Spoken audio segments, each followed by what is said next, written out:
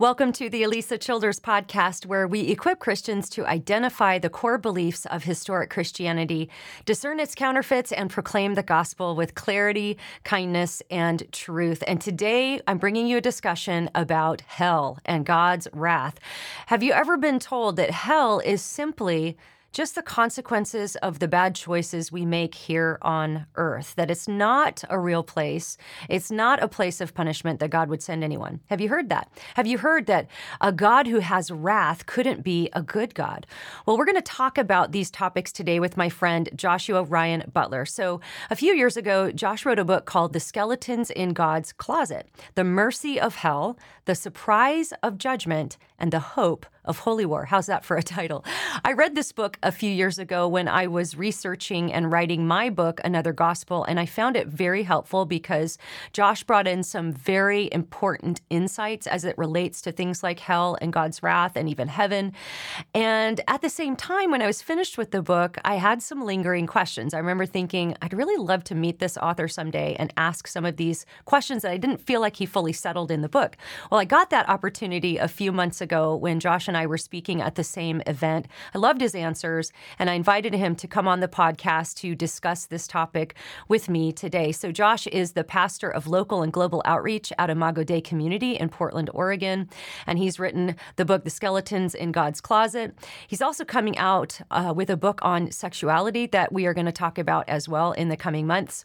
But I want to let you guys know before I bring you to this conversation about some fun things happening. So, I've talked about the Unshaken Conference. This is a conference that was birthed from some conversations I had with my friend Natasha Crane about how we might be able to equip Christians who may not be drawn to a typical apologetics conference that might be over their heads, but how can we break down some really basic ideas and help people understand what's going on in culture and really give them practical tools to live their Christian faith boldly in an increasingly chaotic culture? Well, we had our first Unshaken conference in Dayton, Ohio last month, and it was amazing. It exceeded our expectations. Everyone left encouraged, including us speakers.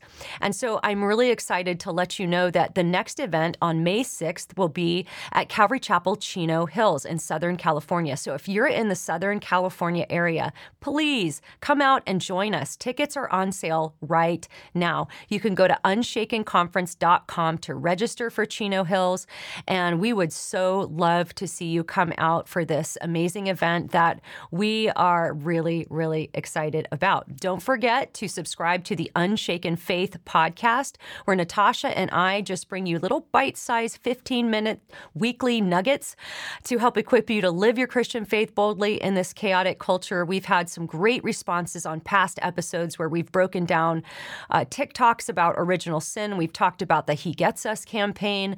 We've talked about multiple questions that people gave us at the Unshaken conference that we didn't get to live, so we answered those in a podcast. We talked about the American Girl book, the body image book that's promoting transgender ideology to young girls. So we tackle the big topics on that podcast. So definitely check that out.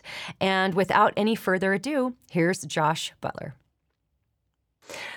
Well, Josh, it is so great to finally get you on the podcast. I've actually wanted to have you on for at least 2 or 3 years. So back when I was researching for my chapter on hell for my book, Another Gospel, which came out in 2019, I read your book, Skeleton in God's Closet, and I found it really, really helpful. And I shared this with you, that I read through the book and I thought the way that you had framed it was so helpful, especially for people who have an existential problem with hell, and I think most Christians probably do. I mean, the thought that God would send somebody to a place called hell, whatever we think hell is something that causes a lot of existential angst, and for good reason, right?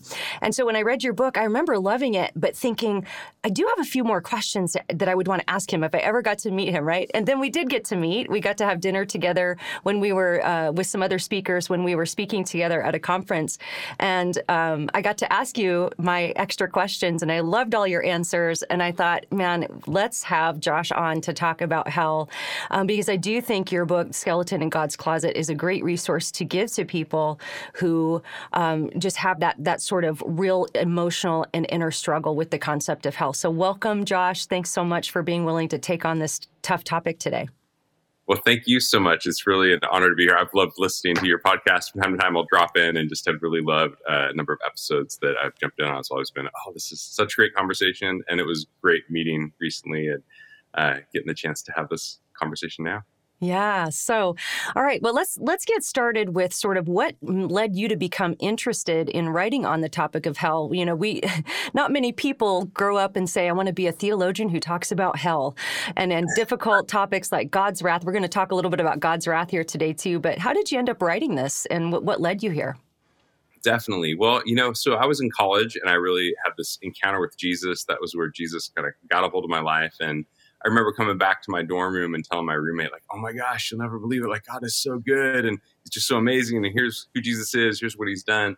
And he listened. And then his first response back to me was, so do you think I'm going to hell now? And I found like, for me, I think it's for many people, I wasn't necessarily thinking about hell. I wasn't wanting to necessarily talk about it, but it was a question that many of my friends had, family members and people that I loved and cared about. And so probably caring for them, I began to wrestle with it too. And over the years, kind of going, God, what do you have to say about this? How do I make sense of it? And as I jumped into reading the Bible for myself and really like studying Christian theology, like asking good questions of mentors and learning, what I began to become convinced of was that many of the pictures that many of my friends had and maybe prominent in our culture were actually caricatures of what we actually see happening, what the Bible is teaching and what kind of a robust historic Christian theology would proclaim. And I found myself, kind of getting into this book, I was working internationally in areas where there had been like sex trafficking and genocide and just some of the most horrific things you can imagine. And I actually found these doctrines really powerful, powerful at proclaiming the goodness of God and our need for his justice and our need for him to come and set things right. And so I think two goals for me. One was wanting to help people who kind of had this caricature of who God is because of hell to gain a greater confidence in the goodness of God, like not in spite of these topics, but even because of them. Mm-hmm. And the other one too was to help demonstrate how I think these are actually really relevant to some of the biggest, most pressing challenges facing us in our world today. Mm-hmm. Yeah, and I share this in my book, how growing up, I admit, I think I had some really bad ideas of hell. And I talk about the traveling church play that came to my church when I was in high school, or maybe I was just after high school. And it wasn't all bad. I remember just being really emotionally stirred, thinking about God and heaven and Jesus and being with Jesus forever. So, it wasn't like all bad.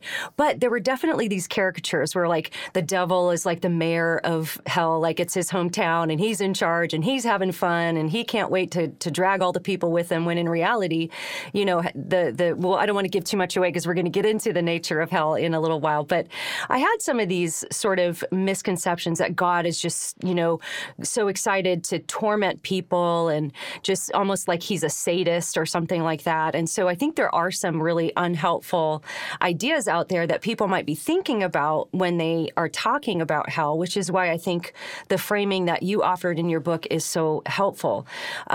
So talk about when you were telling your story and you said you realized your friends had some of these caricatures. One of those caricatures you talk about is the storyline heaven and hell fit into. So talk about that. What is that storyline? And then maybe how does that kind of come against some of the caricatures that even I think, Christians might even have? Definitely. No, that's great. Yeah, we have to ask, what is the broader storyline? What is the biblical story that this tough topic of hell fits into? And what I found is the caricature. I think many people have what I would call like the up-down storyline, right? Like when I die, I live on earth, and when I'm going to die, and when I die, I'll either go up to heaven or down to hell, right? And that's sort of the end game. And there's a couple of challenges, problems with that story I get into in the book, but biggest one I'd focus on here is to say that heaven and hell kind of become like these two co-equal competing counterparts, right? Who are vying for our eternal destiny. So one's on the positive side of the battery, other's negative side of the battery, like one's yin, the other's yang, whatever, right? That's kind of this mindset I think many people in our culture have. But the reality is the Bible doesn't depict heaven and hell. It talks about both, but doesn't talk about them the same way. And there's actually an interesting experiment I give people to kind of show this. Like if you go to say like Bible Gateway or an online Bible and you type in heaven, hell into the search feature, it's going to show you how many times the words heaven and hell appear together in the same verse in the Bible. And the way that, when I ask people, how many do you expect? Many people will say like, maybe a couple hundred, and they're often shocked to find that the answer is zero. That there are no verses in the Bible where heaven and hell appear together with each other, kind of like the same phrase, the way we use it today. And that should be shocking because we tend to talk about them always together as this pair, heaven and hell, heaven and hell. Now, heaven shows up in the Bible, hell shows up, but I would suggest the Bible has a different way of framing their relationship. Mm-hmm. And heaven does have a counterpart in the Bible, only it's not hell. And if we use a different version of that experiment, we can find out what it is. And so if we type in heaven and earth into the search bar, right, what we discover is that around 200 times in the biblical storyline, heaven and earth appear together as this complementary pair, this counterpart, all the way from Genesis to Revelation. The storyline of heaven and earth is like this thread woven through the biblical story. And so I would suggest that often we get hell wrong because we get heaven and earth wrong. And when we bigger storyline of heaven and earth in place, the smaller subtopic of hell starts to make more sense.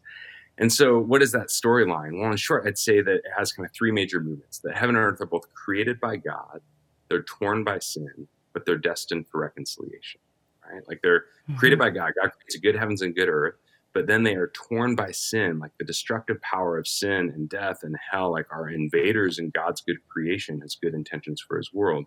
And yet, because God is good, he is on a mission to reconcile heaven and earth, to bring back together what the power of hell has torn apart. And so Colossians 1, we see Paul talk about that God was pleased to have all his fullness dwell in Jesus, and through him to reconcile all things in heaven and on earth by making peace through his blood shed on the cross. And what Paul's saying there is that the end game of the cross, the center of the Christian faith, Jesus's work on the cross is he's the Savior who reconciles heaven and earth, who brings back together what hell has torn apart. I love when Jesus is raised from the dead and he tells his disciples in Matthew 28, all authority in heaven and on earth has been given to me. And he doesn't say all authority in heaven, so I'll see you when you get there. He says, no, all authority in heaven and over the earth has been entrusted to Christ. And why has the Father given his Son this authority? Well, Ephesians 1 would say it's to bring all things together under one head, even Christ. So God is on a mission to reconcile heaven and earth. That's the end of the biblical story. We see in Revelation 21:22, where God is bringing the New Jerusalem, the city of God, down out from heaven to earth to reconcile heaven and earth. And so God is on a mission to reconcile heaven and earth. And I'd suggest it's here that the smaller subtopic of hell starts to make more sense. Because to long for the dawning of the light is by its very nature to long for the banishing of darkness, right? Like to hope for the healing of the body, it's implicitly to hope for the excising out of the disease. For us to pray with Jesus, God, your kingdom come, your will be done here on earth as it is in heaven, is by its very nature to pray that all those powers and people who stand unrepentantly opposed to God's kingdom would no longer be able to hurt and destroy and unleash destruction, right? And so we can say from one angle, God is on a mission to reconcile heaven and earth. But I'd suggest from another angle, we can see the very same thing in another way, which is that God is on a mission to get the hell out of earth, right? Like we have a God who is on a mission to get the hell out of earth, to actually get the destructive power of hell on both these kind of systemic, international, I don't know, it's a little right. I mean it just in the broad sense of like these big things like genocide, trafficking, war, things that are just horrible. But also God is on a mission to get the hell out of earth on a very personal level in our own lives. The destructive, wicked spark and flame of our own pride and lust and rage and greed and these vices that we all struggle with. Those are the sparks that set God's good world aflame. And so it's because of God's goodness, his good desire and mission to reconcile heaven and earth, that gives rise to his standing against and working towards the removal of the destructive power of hell and ultimately containing that destructive power in more the future, like where hell's going. Yeah. Okay. So many directions I want to go right now. That was a beautiful foundation to lay to kind of springboard into some other topics. I definitely think this is a good place to possibly bring in the concept of, sin and God's wrath towards sin and what that looks like. But before we go there, just as you were talking, I sort of thought of this analogy, and I'd like to know what you think about it, if you could give some comments on it. I think, the caricatures we might have about hell could include things like, if I walk down the aisle for an altar call and I write my name on a card or I pray a magic prayer, that means I get to just buzz off to heaven when I die and leave this earth, and whatever happens to the earth, whatever, I'm just going to buzz off to heaven anyway. And that's a wrong way to look at it, because when you really see the biblical, narrative, you see that it's this heaven and earth and God restoring his good creation. He's making all things new. So the analogy could be sort of like a disease. You mentioned the word disease. So imagine if there's a beautiful place, just a beautiful place where people, a contagion gets introduced and infects the whole population, everybody. But then there comes a cure. So there's a cure available, but not everybody wants to take the cure. Maybe they've gotten used to the disease and they maybe enjoy temporarily the effects of some of the things the disease offers them or whatever. And so after many, many, many millennia of trying to get people to take the cure so that they can be restored to their original purpose and their right state, at some point, there has to be a quarantine, right? There has to be a time when you say, okay, if you're not going to take the cure, then you are going to have to go into the quarantine that, was not intended for you originally. But if you're going to infect others who have taken the cure or whatever, you're going to have to go into a quarantine. And in that sense, hell is kind of like a quarantine. Now, there's more to it, of course. There is the punishment aspect of hell, which we're going to talk about. But just at its base level, to help us begin to understand, what do you think of that analogy, and what would you add to it or delete from it?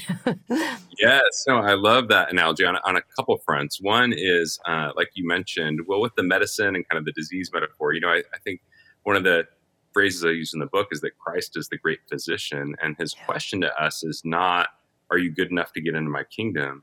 But his question is rather, will you let me heal you? Like that Christ and his posture towards us through the cross is to take the weight of sin, death, and hell on our behalf in order that we could be healed and restored.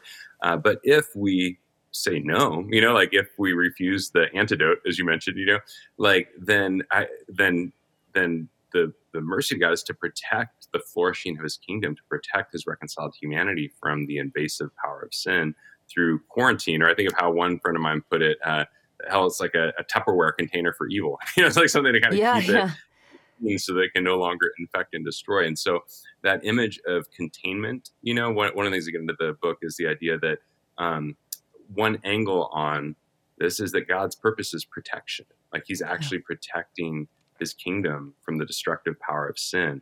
And so we see this in places like in Isaiah, where the famous verse where God says, on that day, like when I establish my kingdom on Mount Zion, no longer will they hurt or destroy on all my holy mountain. And that holy mountain is Zion, or the New Jerusalem. It's God's kingdom. And God's going, when I establish my kingdom, I'm going to protect it so they will no longer be able to hurt or destroy. There's another beautiful passage in, Zechariah or Zephaniah. It's been a little bit, so I'm spacing exactly, where he says he's looking forward to the day again where God's going to establish his kingdom. And God says, on that day, my city will be a city without walls. And because of the great number of people and animals in it. And if you lived in that day, you'd be going, oh, that's awesome. Okay, God, that's great. You want to tear down the walls, let everyone who wants to come be a part of your kingdom in, But it would raise a big question of going, well, God, the walls are there to keep the invaders out, right? Like if the walls go down, then what's going to protect us? And God goes on to say, I myself will be a wall of fire around it, and I will be its glory within. It's like the picture there is God's going, man, yeah, I'm knocking down the walls to fit like the people who are becoming a part of my kingdom, my restored, reconciled humanity. But I myself will be the wall of fire that protects it from those who refuse to submit to the authority of me as king and to align their lives with the ways of my kingdom. Like I'm going to protect it from that will no longer be able to wreak havoc in my good kingdom. And so there is this picture, I think, of God protecting his kingdom by containing sin unrepentant sin, and those who are unrepentantly, opposed to his kingdom and handed over to their sin. And there's this picture of containment or quarantine that I think is a really powerful analogy. And I wonder, too, if part of the misunderstanding or the false caricatures of hell are also, and you kind of alluded to this in your initial comments there, is that there's also this caricature we have of heaven sometimes. And I think I had this, too, sitting on a cloud with a harp, and it's all very sterile and boring. Or somebody might think heaven is just hedonistic pleasure. I think that a lot of atheists or skeptics, when they say, oh, you're good, God would send people to hell, one of my first initial questions is always like, well, why would you want to go to heaven if you rightly understand what it is? Because it's not just hedonistic pleasure. It's actually like God fully revealed, which if you don't like God and his ways and his authority on this earth, you would actually really hate heaven if you love your sin, right? So I wonder if you have any comments on that. Like, how much weight do you think that has in the conversation? Just this misunderstanding of what heaven even is by nature. Definitely, yeah. The misunderstanding that people have, like you mentioned, that this is kind of the floating in the clouds. And one of the ways I talk about this too is when I use that phrase, God's on a mission to get the hell out of earth.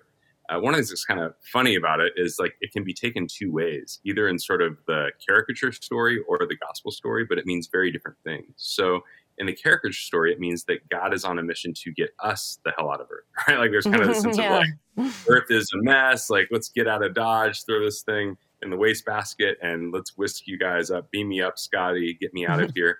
And so that can be kind of an escapist storyline that's like, oh man, God doesn't really care about his creation. He's just kind of whisking us away. And it can lead to a mentality of just sort of like heaven looks kind of boring. Like it's just our soul and we're playing harps in the clouds or whatever. But the biblical storyline I suggest is actually that God is on a mission to get the hell out of us on earth, right? Like that God's mission is actually to reconcile creation to himself by dealing with the sin in us as image bearers that is at the root of what's gone wrong in the world, And so God's committed to us and to his creation, and that I think displays his goodness and the hope of we can see his goodness in his patience with the world right now, even as messed up as it is. But we can also see his goodness in that his patience will not last forever, that he will come to set things right and to restore. And so that requires him dealing with the presence of sin and death and evil and things that wreak havoc in our world today. Yeah, that's good. Well, let's talk a little bit about wrath, because these topics are intertwined, right? The Bible describes from Old Testament all the way through the New as God having wrath, and the object of his wrath is sin. Of course, you can't separate sin from the people who commit the sins, because in that sense, sin is kind of like rust on a car. It really doesn't exist unless there's a moral agent committing the sin, right? And or maybe you would have more nuance for that. But talk about wrath. Give us a working definition of what God's wrath is, because I'll tell you, and I think I've shared this on the podcast before, I was talking about wrath at a conference once, and this sweet woman came up to me afterwards and just in tears, and she said, I really struggle with what you were talking about. And I asked her a few questions, and then she went on to articulate that as a child, she had what she described as a wrathful father he was an alcoholic, and he would fly off into a drunken rage whenever she would just do the slightest little thing, even times that she wasn't guilty of anything. And so her entire understanding of what I was talking about was wrapped up in the context of her alcoholic father. So maybe you can help us untangle some of those knots. Give us a definition of what God's wrath actually is. William Lane Craig was on this podcast, and I can't remember which theologian he was quoting, but he said, God's wrath is our only hope. And I have never forgotten that. I thought that was so good when we rightly understand it. So help us understand the wrath of God. That's great. Yes. Yeah. So I think for many people, the challenge is they have this kind of dichotomy of like, sometimes God's loving, sometimes God's wrathful, and it can feel like these competing tendencies in God, And it's first, I think, helpful to name that, as you mentioned, for the person that you had talked with, and that was sort of their experience, perception of God. And when that's actually the historic Christian faith says no, like God doesn't have competing parts in him that are competing for whatever, and so if I were to just kind of give my right out of the gate, my definition, I would say that God's wrath is the expression of his holy, loving character against sin, right? Like it flows from his love. It flows from his holy, it flows from who he is. It's not this separate kind of competing part of God's character. And it's actually bound up with the goodness of God. So I love, so in my book, The Pursuing God, I have a whole section on wrath in there, but there's a quote I love from a guy named Miroslav Volf. And he's a theologian who grew up in the former Yugoslavia and endured like bordering on, potentially, like some have called it genocidal, so just horrible conflict. And he saw just horrific things that he describes and names that I won't go into here, but just it breaks your heart.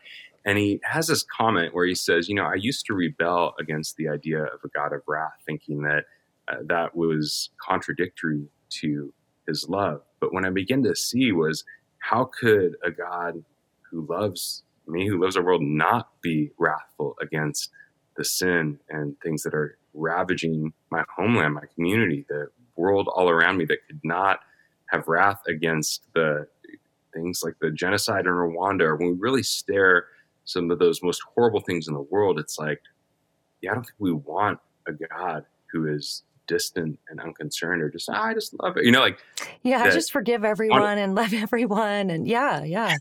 Yes. And I love, there's a quote, I think it was D.H. Whiteley said, the opposite of love is not hate, it's indifference. And I think one of the challenges, many people who want to get rid of the wrath of God often want an indifferent God. Maybe not, that's not what they're thinking, but at the end of the day, it's like a God who's, those people are going to be the way they are, And the reality is, it's because God loves his world that the sin that alienates us from him and that destroys human relationships and community, that fracture, like I think of James talks about sin as like our tongue, like a spark that can set his world aflame. And it's because God loves his world that he is set against our sin that tears apart his world. And so his wrath flows from his love rather than something separate from it.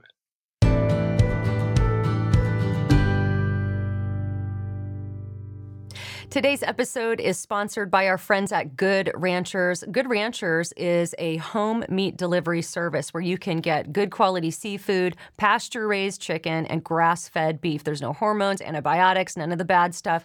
And for years, I've really wanted to buy good grass-fed beef for my family. I've sought it out. I've even bought it at the really pricey, high-end health food stores and paid that upcharge for that grass-fed beef. But I didn't know at the time that 85% of grass-fed beef that you buy in the stores today are imported from overseas. Well, what I love about Good Ranchers is that all of the meat is grown on American farms, so this benefits American companies. Also, what I love about Good Ranchers is that they're Christians. They're not giving your money that you paid for their product with to woke charities or to ideological charities that are doing harm in our culture. So I really like that about them, too. I love that their chicken is triple trimmed. If you don't know what that means, you just have to experience it. You go to the store, you buy the chicken, it's got that weird veiny stuff and the little wiggly stuff in the middle. None of that's on there. They triple trim it, and it is so good, especially if you just like season it and fry it in a skillet all by itself. So, so good. So if you want to get $30 off any box you buy in February, go to goodranchers.com/Alisa. Use the code Alisa to get $30 off any box you buy in February. That's goodranchers.com/Alisa.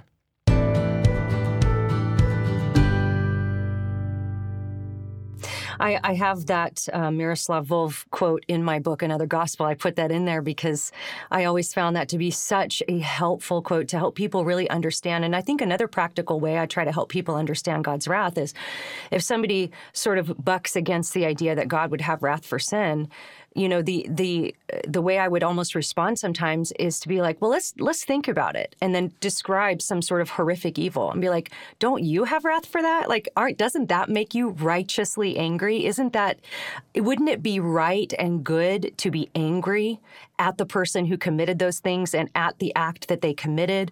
And wouldn't it actually be a sign that something's wrong if you were indifferent to that horrific act? And I think that's the kind of stuff that can help people understand it in a practical way. One of the practical ways you help people understand it is with an example of a fish out of water. I mean, I don't know if my audience knows this, but you've debated this topic. You've debated with Brian Zond, who we've talked a lot about on the podcast and interacted with some of his work. So talk about the fish out of water analogy and help us understand God's wrath through that.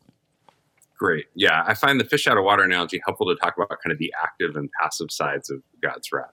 So this was actually in one of these debates with, I had someone confront me with kind of this analogy. And so he was saying, well, let's say you're a fish, and one day you said, I don't want to live in the water anymore. I want to go up and see what life is like on the dock. So you flop out of the water and you're up on the dock, and at first it's fun. It's like, oh, this is new. This is interesting. And then before long, though, you're kind of uncomfortable, and then you're flopping around and you're in misery. You're needing help, and you're flopping around, suffering on the dock.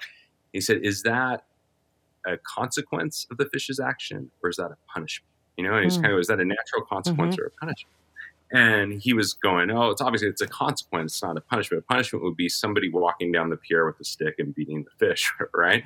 And so he was using that to kind of say, he's like, God's wrath in the Bible, it's just him handing us over to letting us jump out of the water, so to speak, right? Let us live our lives our own ways, our own terms, and suffer the natural consequences of that. And he was confronting, he had a hard time with the idea of God's punishment or wrath. And my response was like, I get what you're saying with the analogy, but here's the thing. In the Bible, that fish flopping around on the dock is both a consequence and a punishment at the same time, right? And here's kind of the gist, that in the Bible, we see the Creator has ordered creation such that the fish thrives in the water and doesn't do good on the dock, right? So he's ordered creation such that we thrive in his presence and life with him. And man, when we rebel and reject it and go away from him, like that leads to destruction downstream. And because God is creator, upholding creation, that he is executing his just judgment upon the fish, you could say. From one angle, the fish is receiving the consequence of its actions, what it deserves. But from another angle, God is executing his just judgment upon that fish by sustaining and upholding it in that condition. And so, we see this language in Scripture where God's agency is described as kind of both end, like both him handing over and him actively judging. I think Romans 1 is a famous one where it says, and God handed them over 3 times. He gave them over. And yet God is depicted in that passage as that is the sign of his wrath, is actually handing over. And yet, it's both active and passive. We see this in a lot of different places in Scripture. A few that come to mind just immediately is the exile for Israel in the Old Testament. From the one hand, the exile was depicted as kind of passive, like there was a sense of God. His glory departed the temple in Ezekiel. He kind of left the house as we left the land. And without his protective presence, Babylon came in and invaded. And it looked like, okay, God handed Israel over to destruction. He kind of took his hand off the driver's wheel, right? But then from another angle, the prophets all over the place are going, God sent Babylon as his avenging sword, to execute his judgment upon his people, a sign of his wrath. And so God is seen in the very same event as both handing over and executing judgment, as both taking his hand off the steering wheel in a sense and still being the one driving the car. And so I know that can mess with our minds a little bit. It's like, whoa, how is that working? But I think the key distinction to keep in mind that Christian theology has historically pointed us to is that God is creator, not creation. And so God is distinct from his creation as creator, which means that his agency works different from ours. He's both the author over the story and an actor in the story, right, in Christ. But so if that makes sense, it does. Yeah, I think this is good. And maybe just the challenge is, I think sometimes where people get wrong is they want to take that both end and turn it into an either or. And we That's need to keep right. doing And both that's really key, because I think it's also indicative of, as sinful humans to make it all about its effects on us. It could be almost existentially comforting to say, well, it's really not God punishing you. It's just him allowing you to experience the consequences of your bad choices or your sin. And certainly that is present. Like you mentioned, it's not an either or, it's a both and.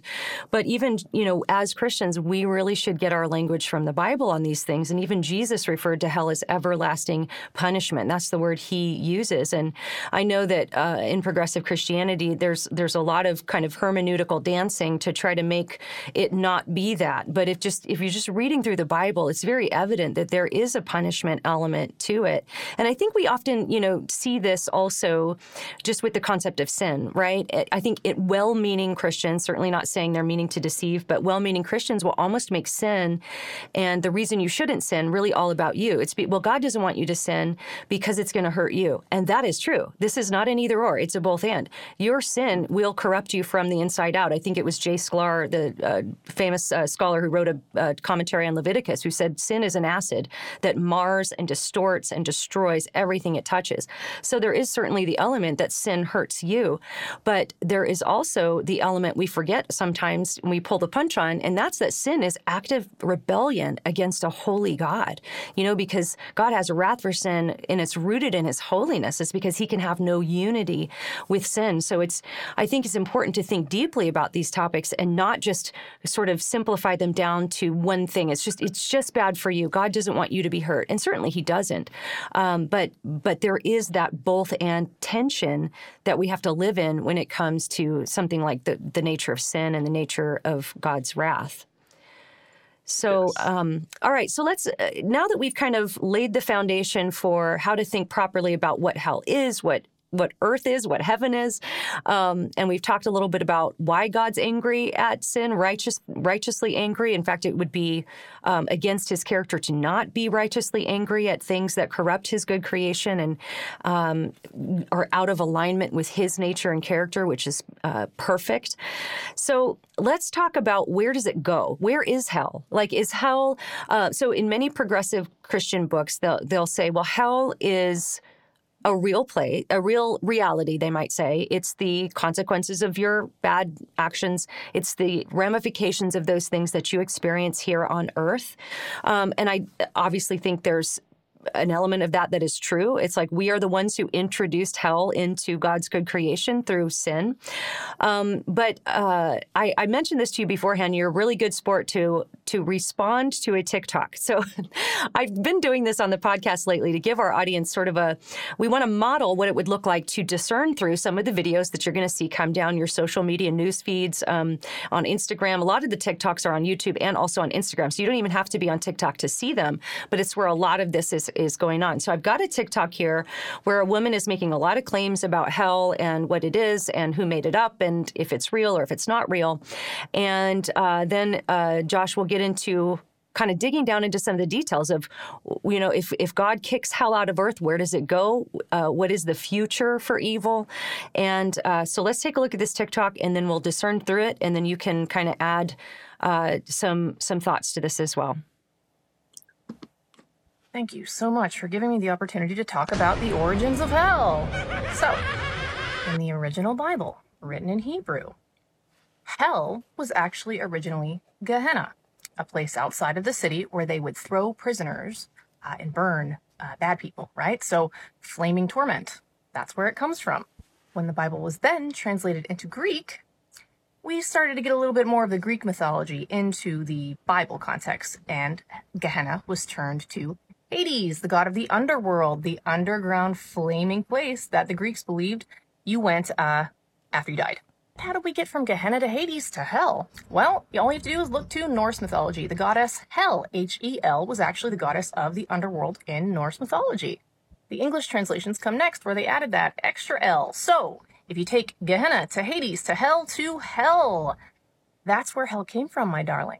And in fact, most modern depictions that we see and know of hell come from Milton's Paradise Lost, which is also a work of fiction. So why are so many people afraid of hell, a place that has never been discovered, never been substantiated, and comes from mythology? Well, that's because during the Middle Ages, when the church realized that they could control people with fear, they ran with the concept of hell to give people a punishment for not believing. Hell is a tool that is used to control people with fear. Hell is fictional. Hope this helps. All right. Well, Josh, that video has 70,000 likes on TikTok. I mean, I want to make sure our audience understands that a lot of people might have heard that or watched that and thought, oh, that's just so out there. Nobody would believe that. But a lot of people get their theology from TikTok and Instagram, sadly. And I want to make a couple comments before I throw it over to you, just as how she characterized how we even got the Bible. It's possible she just misspoke or didn't add enough information here, but the implication from the video is that the entire Bible was translated from Hebrew into Greek and then into English, which is not exactly how that worked. The Old Testament certainly was written in Hebrew and parts in Aramaic.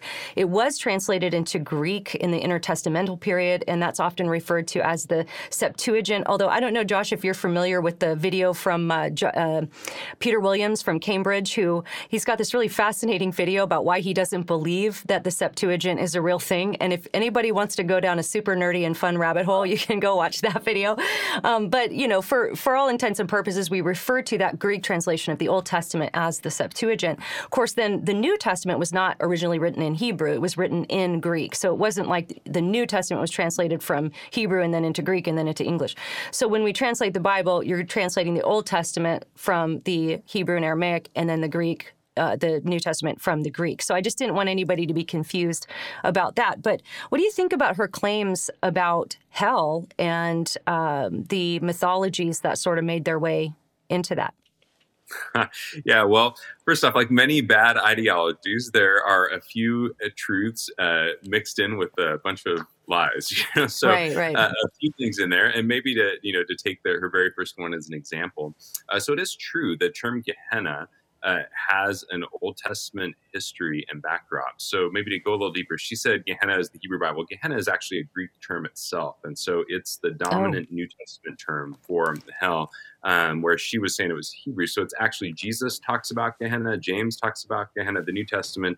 That if you're reading your New Testament, you come across the word hell, that's most often a translation of the Greek term Gehenna. Now, it is referring to a place in the Old Testament, the Valley of Hinnom. And really quick on that, so Ge is the Greek word for valley. Henna is a transliteration of Hinnom. And so this was an actual physical place located just outside Jerusalem's walls. Now, where she starts to kind of get off on this first part, get off base here, is that it wasn't prisoners. In the Bible, actually, it was famous as a location of child sacrifice. And so you can read in like places like Kings and Chronicles, and you read the prophets referring to this. And as I go into a lot more detail in my book, but in short, Gehenna, or the Valley of Hinnom, became like the symbol for the prophets of how corrupt Israel had become. The child sacrifice was like a symbol of how far their idolatry had gone, that they were sacrificing their children to these foreign gods, of how far their injustice had gone. These were not just their kids, they were God's children. And so they were committing these horrific acts. And so for the prophets, Gehenna, or the Valley of Hinnom, became this like a real place outside Jerusalem's walls where the people would go outside the city, they would light the flames to foreign other gods, and they would sacrifice, murder their children. And God says in the prophets like Jeremiah, how could you ever do such a thing? Never would I have commanded such a thing. And then the hope of the prophets, though, becomes that one day God is returning as king. And when he comes back as king, he is going to kick the rebellion out of his city, out of Jerusalem, outside his kingdom. And where's he going to send it to? He's going to kick it back out to the Valley of Gehenna, or the Valley of Hinnom, where the kind of wildfire started in the first place, right? And so in the Old Testament prophetic kind of backdrop that Jesus and the New Testament are drawing upon, she's right that Gehenna refers to a real place, but she's wrong in saying that just kind of got picked up and manipulated by later church and whatever else. It was actually a sign of, man, God's going to come and establish his kingdom, and he's kicking the rebellion outside the kingdom. It's going to go outside the city, outside of God's kingdom, this place. So there's that.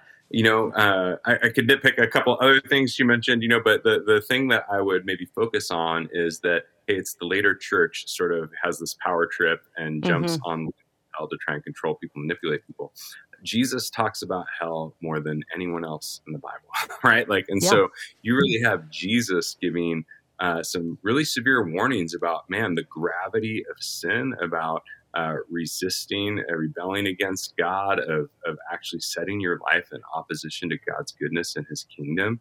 Jesus gives the strongest warnings, and he warns using this language of Gehenna, which again, he's drawing on this backdrop to go, I think the storyline that Jesus is pointing us to is he's saying, hey, if you're giving your life over to sin and those things, God's the good king. He's coming back. He's going to establish his kingdom, and that stuff is not going to fly. It's going to get kicked out. So get your life right with God. Get right with God. Right. Because you don't have forever. Like, you don't know when, but he's coming back, and his kingdom is going to have a word. And so, if anyone, it's really coming from, I think, a desire by the church historically to seek to be faithful to Christ and to the storyline of Scripture, taking these themes seriously. Right. And I'll just make one final comment on that just after having studied deconstruction for the past year, one thing that we all need to always be aware of, and I'm trying to train my audience to watch for this, but notice that in most of the skeptical, the current modern kind of deconstructionist videos that are made against Christianity, they don't have the same sort of flavor as, say, like a Bart Ehrman or somebody who is actually affirming that objective truth exists. Like a skeptical scholar like a Bart Ehrman is not a postmodern. He believes there's an objective truth, and that some of what at least can be known, and he just doesn't think Christianity is it. That's a different category than what we see with a lot of the deconstructionists who are motivated, whether they realize it or not, by a postmodern rejection of objective truth, or at least that objective truth could be known, especially when it would come to religion and morality. So when it comes to religion and morality, when Christians make claims like hell is real, Jesus is the judge, sin is real, in the mind of the deconstructionist, they're not engaging the factual value of what you've just said. They don't think those things are even possible for anyone to be able to claim to know them. So when you make a truth claim as a Christian like that, they're not engaging with what you've said. They're engaging with what your possible motivation could be for saying something like that, because they don't even think you could know that. So that's where truth claims in those arenas of religion and morality are seen as power grabs. And there you get the ending where the only sense she can make of why the church would possibly promote the doctrine of hell would be to seek to control, to keep their institution in place, to exert power over people, to scare them into obedience or something along those lines. And so always be looking for that. And this is for the audience here. Just always be looking for that when you are analyzing something. Look for the moral claim that's made or the assumption of the motivation of the person, because I don't think it would be possible to document that the church got together and was like, boy, these people are like out of control. We got to scare them into obedience here, right? So it's something that's just assumed, and it's flowing out of that postmodern type of worldview. All right, so I was gonna say, if I could, piggyback on that, please. I think the same critique could be pushed back, for a lot of the deconstructionist kind of influencers. Like, that video is a perfect example where, well, we could make the same claim of what she's doing, of saying, like, dude, she is picking and grabbing and misrepresenting and distorting because she wants to push forward her own truth claim that actually builds her a mini institution of her social media platform and gets her followers. Right. And so she's actually doing, it could be argued, the very thing that she's accusing the church historically doing, which church actually didn't historically do, but she is actually seeking to manipulate the facts and pull things in different directions and not really representing things with any kind of accuracy in order to craft her own narrative that's building her own sort of mini institution, social media institution of her own platform on TikTok or whatever, and so there's an irony at play, it seems like, in how often many of those who are building these massive platforms through misrepresenting Christianity and its history and all are in some ways doing the very thing that they're wrongly accusing others often are doing. Oh, that's a great point. Seriously, great point. Yeah, I'm glad you popped in with that. Well, with the few minutes that we have left, I do want to draw the attention of our listeners and viewers to. I think I can't remember off the top of my head. It might have been a 2-part series, but it's at least one episode that we did with Dr. Michael McClyman on universalism, and so I definitely want to refer you to that. So we won't be able to go deep into that, but I do want to touch on universalism because I do think that is something that's catching on, even among Christians who wouldn't maybe otherwise be progressive in other topics, and it can be very appealing because it's sort of it's existentially comforting to people. To like, I even in my book I said universalism, the way we would do it if we were in charge. But, thankfully we're not in charge. We don't have all the wisdom that God has, and we don't know the end from the beginning like he does, and we're not perfectly holy like he is. But talk a little bit about what's wrong with universalism. And you kind of have the analogy, I'll lock you in the basement. Talk about that. And why does it misconstrue the nature of divine love and our hardened heart? Great. Definitely. Yes. So one of the analogies I use in Skeletons is the book Skeletons is if you think of the Gospels like the wedding proposal, where Christ is the groom, he's laying his life down at the cross saying, hey, be united with me. The imagery of come be a part of the church, be a part of my bride, like actually come be united with me forever and life forever. And if we reject that proposal, well, what options does God have? And I feel like there's a few I explore in the book, but one is sort of, marry me or I'll kill you. And that's sort of the annihilationism option. Marry me, come unite with me, accept the gospel, or I'm going to snuff you out. And while a lot of people think that's maybe a more merciful option, I suggest it's actually not. It's actually when you really look at it. But then with universalism, the analogy used there is that it's kind of like God saying, hey, marry me or I'll lock you in the basement, meaning many in the universalist kind of movement or camp or people who lean there might accept hell, but they see it as kind of almost like having a purging effect. God's going to put you there for a season, like locking you in the basement until you sort of learn to love him, And I think some of the challenges there, one is that's not the way love works, like coercion. If you think about someone who's abducted, right, and kind of held captive against their will, that doesn't induce love. Or there is sort of Stockholm syndrome, where someone will fall in love with their captor or whatever. We'd all kind of look at that and go, that's unhealthy. That's not a good thing. Because true love doesn't come from being coerced or punished or whatever. It's actually comes from the inside out. It's not coerced from the outside in. And I also think it underplays the biblical depiction that we have of the hardened heart, that there's this gravity that we should take seriously that we see throughout the biblical story, that when we reject God, when we rebel against him, when we prefer our own ways over his, that there is a hardening of the heart that I think we can think of as like analogous to addiction, where it's like the further in you go, actually the harder it is to pull out, right? And so if you are living right now in a way that says, you hear people say sometimes like, well, I'll get to God eventually, like maybe when I'm older, like I'll follow God.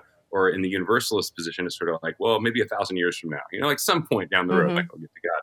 But I think that misunderstands the nature of the hardening of the heart, like addiction, going like the further in you go, if you don't want God right now, that's a sign that you don't find him desirable. You don't find him good. And what makes you think that's going to change when his kingdom comes? I think some people, maybe the implicit assumption is something like, I think of my kids. And let's say if one of my kids is kind of like saying to me, like, or to my wife, I'd say, Mom, I hate you. Or Dad, I hate you. And then we bring out ice cream on the table and it's like, I love you, Dad. I love you, Mom. Right. I want the goodies, and therefore I'm going to say the things, right? And I think for some people that's kind of behind the scenes. Like, yeah, I don't want God now, but when the kingdom's there and when all the goodies are on the table, then everyone's going to want him. And it's going, well, yeah, but then you're not really wanting the king, you're wanting the goodies, and that's not, and God's not deceived. He won't be mocked. He knows the human heart. And so I think there's I think with universalism, it underplays it minimizes the reality of sin as like an addictive, hardening heart, that gets worse and worse and more caved in on itself as time goes on. And I think it misunderstands the nature of love, that how, thinking that coercion or whatever is going to eventually lead to love. And third, I just say, man, there's a finality to God's judgment in Scripture. I have a whole other section in the book that goes into that. There's a depiction of God is calling out who we really are, what we really want at the final judgment. And there's a finality to the way that Christ talks about that. And that gets depicted that we should take seriously. Yeah. No, that's really good. And I would add something to it, too. I'd be actually curious to hear your thoughts on this as you were talking, because I personally think of all the versions of universalism, the locked in the basement one is probably the biggest challenge to Orthodox theology, because they kind of wiggle around some things. Oh, no, there is sort of this quasi-punishment element to it. God will refine with, this or that. But a couple of thoughts on that, too, aside from, of course, what the Bible actually says, the finality of judgment. I mean, that's very clear in Scripture. So universalism should not be on the table for Christians anyway. But let's say, you get a little confused about it and you're like, well, that kind of makes sense. As you mentioned, it underestimates the hardening of the human heart. And also, it also doesn't take into account the common grace that we're experiencing here on earth right now, right? So everybody on earth, even the most hardened atheist, benefits from God's goodness in creation and his common grace, right? The atheist knows what love is because God exists and gives that kind of common grace to everybody else. And so the atheist isn't experiencing a world that is entirely separated from God's love and goodness. They're experiencing God's love and goodness in his creation, whether they acknowledge it or not, whether they realize it or not. And so even if you had a situation, let's just say theoretically, that it could work theologically, where God has this sort of like, purging chamber or rehabilitation place, before people would be ushered into his presence forever. As you mentioned, with the hardening of the human heart, I think it was C.S. Lewis who posited that the door of hell is locked on the inside, not the outside. What on earth would make us think that if people are experiencing their sin and their hardening of their heart, not even in the context of God's common grace anymore, that they would ever even want to get out of that? I don't know. Do you have any thoughts on that? Am I totally off base here? No, totally. Yeah. One of the ways I look at it is that in the language of freedom, that there's really two kinds. There's freedom from and for. And often in America, we tend to think of freedom as freedom from. Like I'm free to be free from God, free from others, free to just do what I want to do, be who I want to be. And the reality is that in the Bible, that's slavery, that's like being enslaved to yourself and your corrupted affections and desires. And so there is this, I have a chapter, like you mentioned, on kind of Lewis's idea in The Great Divorce of like the doors being locked from the inside. The point being not that God isn't, God is sovereignly judging and holding and all that. But there is this other angle on it's not against the human will. It's in alignment with the will, like our human rejection of and our desire for freedom from him. Like that we, at the root, I'd say the root issue at play in hell is that we want freedom from God. And, and sometimes God's greatest judgment is giving us what we want. Yeah. That's good. Well, as we close out here, let's end on a hopeful note, because it's been a heavy conversation. There's so much more. Recommend people who are listening and watching pick up Josh's book, Skeleton in God's Closet. I found it personally really helpful.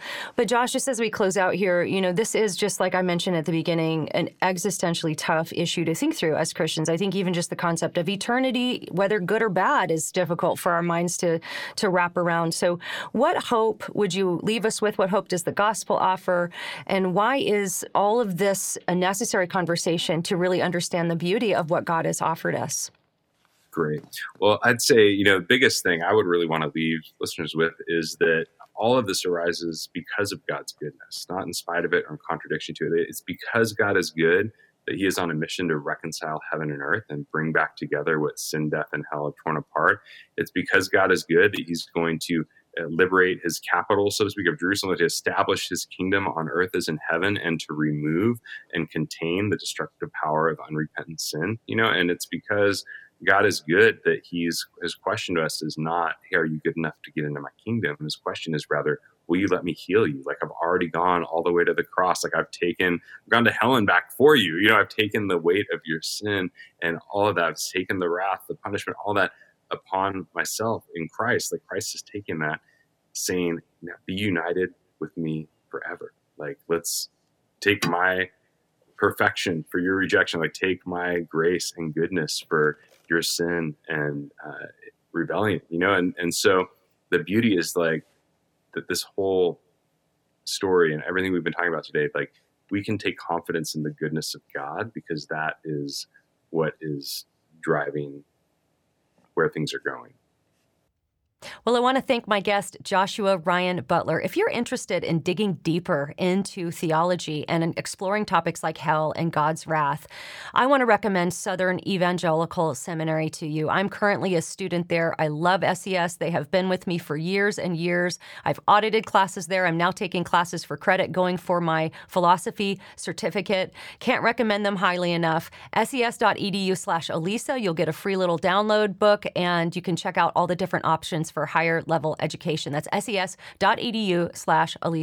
Thanks so much for subscribing on YouTube. Be sure you get notified every time we release a new video. If you're listening on audio platforms, I know I always say it, but guys, it helps so much. You all have done such a great job rating and reviewing the podcast, which really pushes it into the news feeds of more people. Always helps if you share on social media, even if you just see it go by and you want to click like, put a little comment in there. It triggers the algorithms to let people know, like, this is interesting content that people want to know. Please send it via email to anybody who might be wrestling with this type of topic. And as we seek to pursue Christ, let's remember to keep a sharp mind, a soft heart, and a thick skin. See you next time.